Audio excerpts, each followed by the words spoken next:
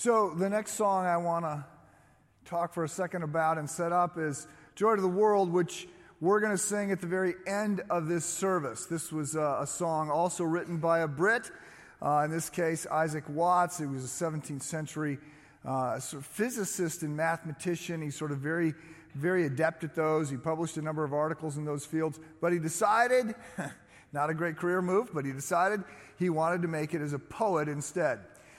That didn't work out so well, although he was a pretty significant poet. And indeed, this particular poem, Joy to the World, was picked up by Handel, of Handel's Messiah, who wrote the music for it, so inspired by the poem itself. So this is a poem, this is a song that is based on two passages of Scripture, Isaiah chapter 9 and Psalm 98. Isaiah 9 comes from the prophet Isaiah, which is a book in the Old Testament. Isaiah is generally considered to be the most significant Old Testament prophet. He lived about 700 BC, had a 40-year run as a prophet, lived in the palace. Might sound like it was a pretty good gig, except being a prophet is never a good gig. It is not the job you want. So in the Old Testament, God tended to govern his people, the Jewish people, through three different offices. Prophets were those who were spokesmen for God to the people. Priests were those who stood in for the people, representing them to God. And kings were those who covered the civic events. If things were going generally well, then the priests and the kings could keep things in line. It was when things were going poorly, or more specifically, it's when the people were lax in their devotion to God, when they didn't care about others, when they weren't fighting for the poor, when they were ignoring issues of injustice, that God sent the prophets. And the prophets had a very unpopular task. It was basically to say to the people, okay, you're being selfish, you're being small-minded, you got to raise your game here, you've got to be devoted to God. And so generally, they were not well liked. Isaiah had a long run, but in the end, he was cut in two. That's sort of the way prophets end. It usually doesn't end well. So he had a lot of hard things to say, but he got to say some fun things as well. And in Isaiah chapter 9, he gets to say some fun things. This is where he reminds the people that God is going to send someone to fix things. The promise had been made all the way back in Genesis 4, and lots of other prophets have been saying this. Micah said that this kid's going to be born in Bethlehem, and Samuel said he's going to be born in the line of David, and Hosea had said certain things. Lots of different people had different pieces. Isaiah comes along, says some things about how Christ is going to die. Actually, about 600 years before crucifixion is invented, Isaiah will describe Christ's death by crucifixion. But on a happier note, he describes his birth. And he said, there's one that's coming who will be the wonderful counselor, mighty God, Prince of Peace. And you will know that this is the one because he will be born to a virgin. And so we've got that in Isaiah 9, and then we've got Psalm 98, which is a happy song. It's a song in which all of creation is sort of proclaiming the goodness of God. The trees of the field are clapping their hands. Everybody, everything is sort of offering testimony, joy, excitement about God. So you see this come out in this song, Joy to the World, the Lord is come. Let earth receive her King. Now, a few key words to key in on here. One of them is joy. And it's a big word, and it's a surprising word. So here's the deal. If you haven't figured this out, you do not want justice with God. I do not want what I deserve when it comes to my relationship with God. I have been selfish. I have been an idiot. I have been a jerk. I have hurt people. I do not want justice. Not for a second. I want mercy. I want to not get the punishment that I deserve. And indeed, I want more than mercy. I want grace. I want blessings that I don't deserve. So the word for joy and the word for grace both have the same root, kara. Charis is grace, kara is joy. And so there's a sense in which when we get grace, when we get joy, it's surprising. It's because generally you don't get any more than you pay for. You're happy to get what you deserve when it comes to good things. You don't get more than you pay for. You're surprised if you do. We are surprised by the joy that God sends His Son to redeem us, to reconcile us, to pay our debt. Joy to the world. We're surprised by the good things that have happened. Surprise to the world. The Son of God has shown up. The King of Kings has shown up in order to fix things. Verse 2. Joy to the Lord, joy to the world, the Savior reigns. Let men their songs employ. So the first verse is joy to the Lord. Jesus is King. Now He's Savior.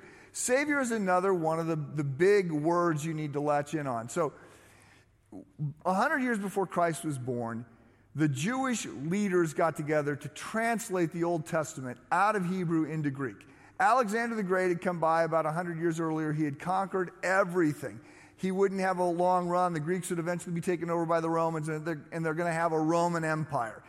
Alexander the Great basically put all of that together before he died. And one of the things that he said is, everybody that I've conquered has to speak Greek.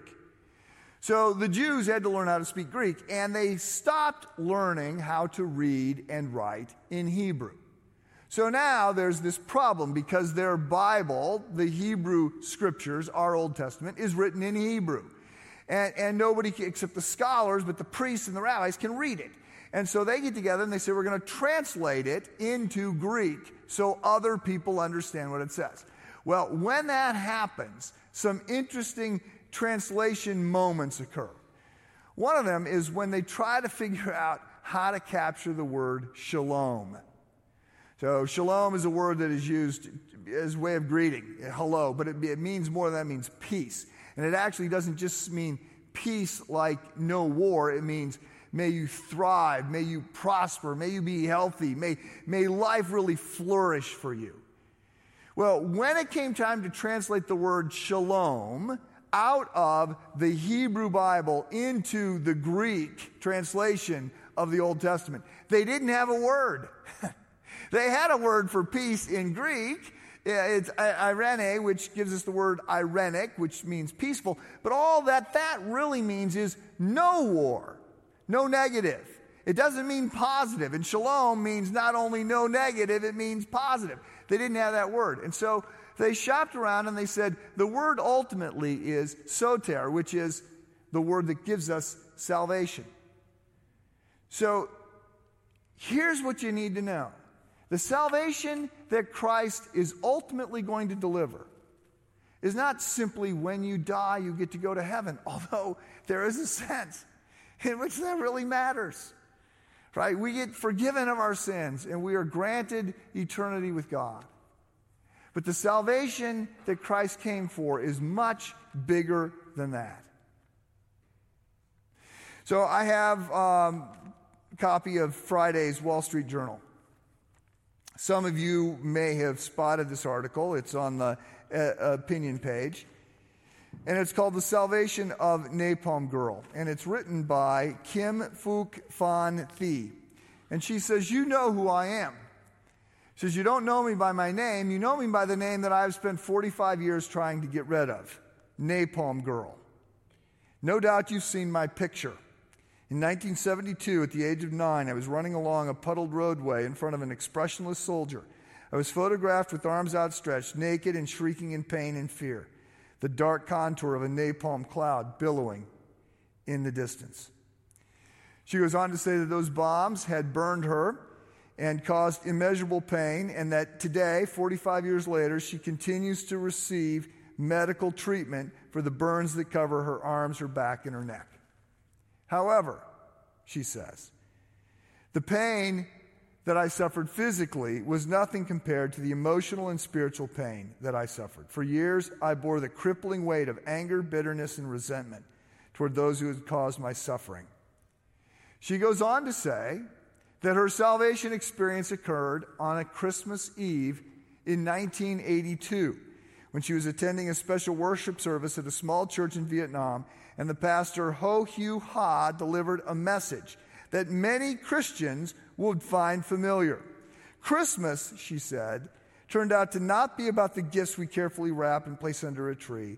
Rather, Christmas is about the gift of Jesus Christ, who was wrapped in human flesh and given to us by God. As the pastor spoke, I knew in my heart that something was shifting inside of me. A decade removed from the defining tragedy of my life, I still desperately needed peace. I had so much hatred and bitterness in my heart. I was ready for love and joy. And she goes on the pages of the Wall Street Journal to say that she decided to place her trust in Jesus Christ. And that next day, when I woke on that Christmas morning, I experienced my first ever heartfelt celebration of the birth of Jesus Christ. She goes on to talk about the joy that she experiences in life and the way she was able to move past the bitterness, to move past the resentment, to move past the hatred, to a place of having joy. I would submit to you that is part of what salvation is supposed to look like. And that is what Christ offers. Now, I don't know where you're at. You can read the Wall Street Journal article if you want. She would say, look, it's all about Jesus. And I had to discover that for myself, and so I submit to you. Do you know the joy that Jesus brings? Joy to the world, the Savior is born. Let men their songs employ. In other words, sing. While fields, floods, rocks, hills, and plains repeat the sounding joy. This is right out of Psalm 98. The trees of the fields clapping their hands. So here he's got all the trees are repeating the sounds of joy. Verse 3, generally in these hymns, verse 3 is the more profound of the verses. It sort of sets up the crisis problem. And here he says, no more let sins or sorrows grow, nor thorns infect the ground. He comes to make his blessings flow, far as the curse is found. And if you read Isaiah 9, which is what this is coming from, you see that part of what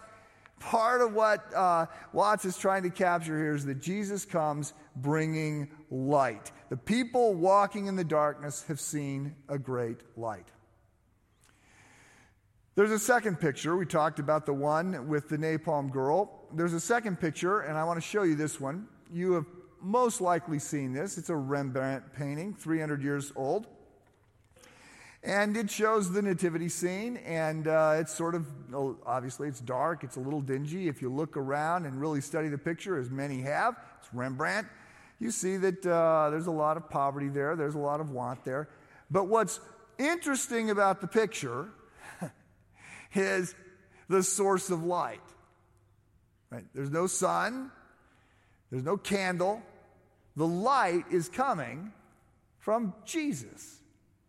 And Rembrandt is making the point that Scripture makes as well, that Jesus is the light of the world. Jesus is the one promised through the prophets that will push back the darkness. Well, in verse 4, we go on and we hear, it's right out of John chapter 1, and in verse 4 we hear about Jesus being one who brings grace. I just want to say, God loves you. Jesus is the light of the world. I believe He is the Savior of the world. And in just a moment, we're going to have a chance not just to sing Joy to the World, but we're going to have a chance to see the light of Jesus sort of spread throughout this room. But before we do that, we're going to go to communion. And I want to open that up and invite those that are going to help distribute the communion elements to come forward.